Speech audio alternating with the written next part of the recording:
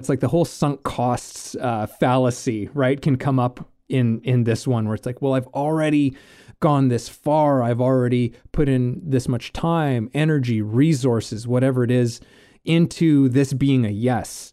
And the idea that it could be a no can be a very scary thing.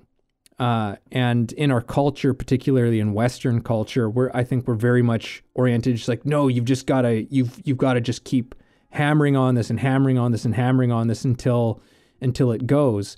And sometimes that is called for. Sometimes you do have to do that, but that's not an all the time thing.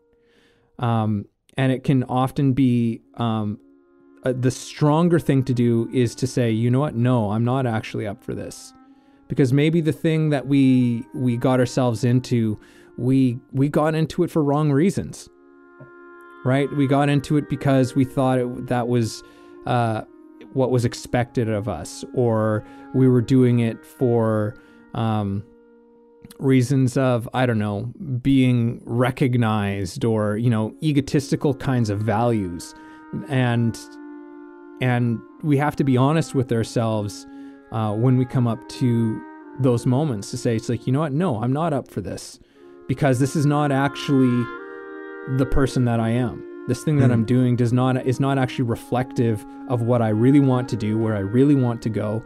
And so when you recognize that, then it has to be a no, and in many ways celebrate the freedom that you now have from that recognition.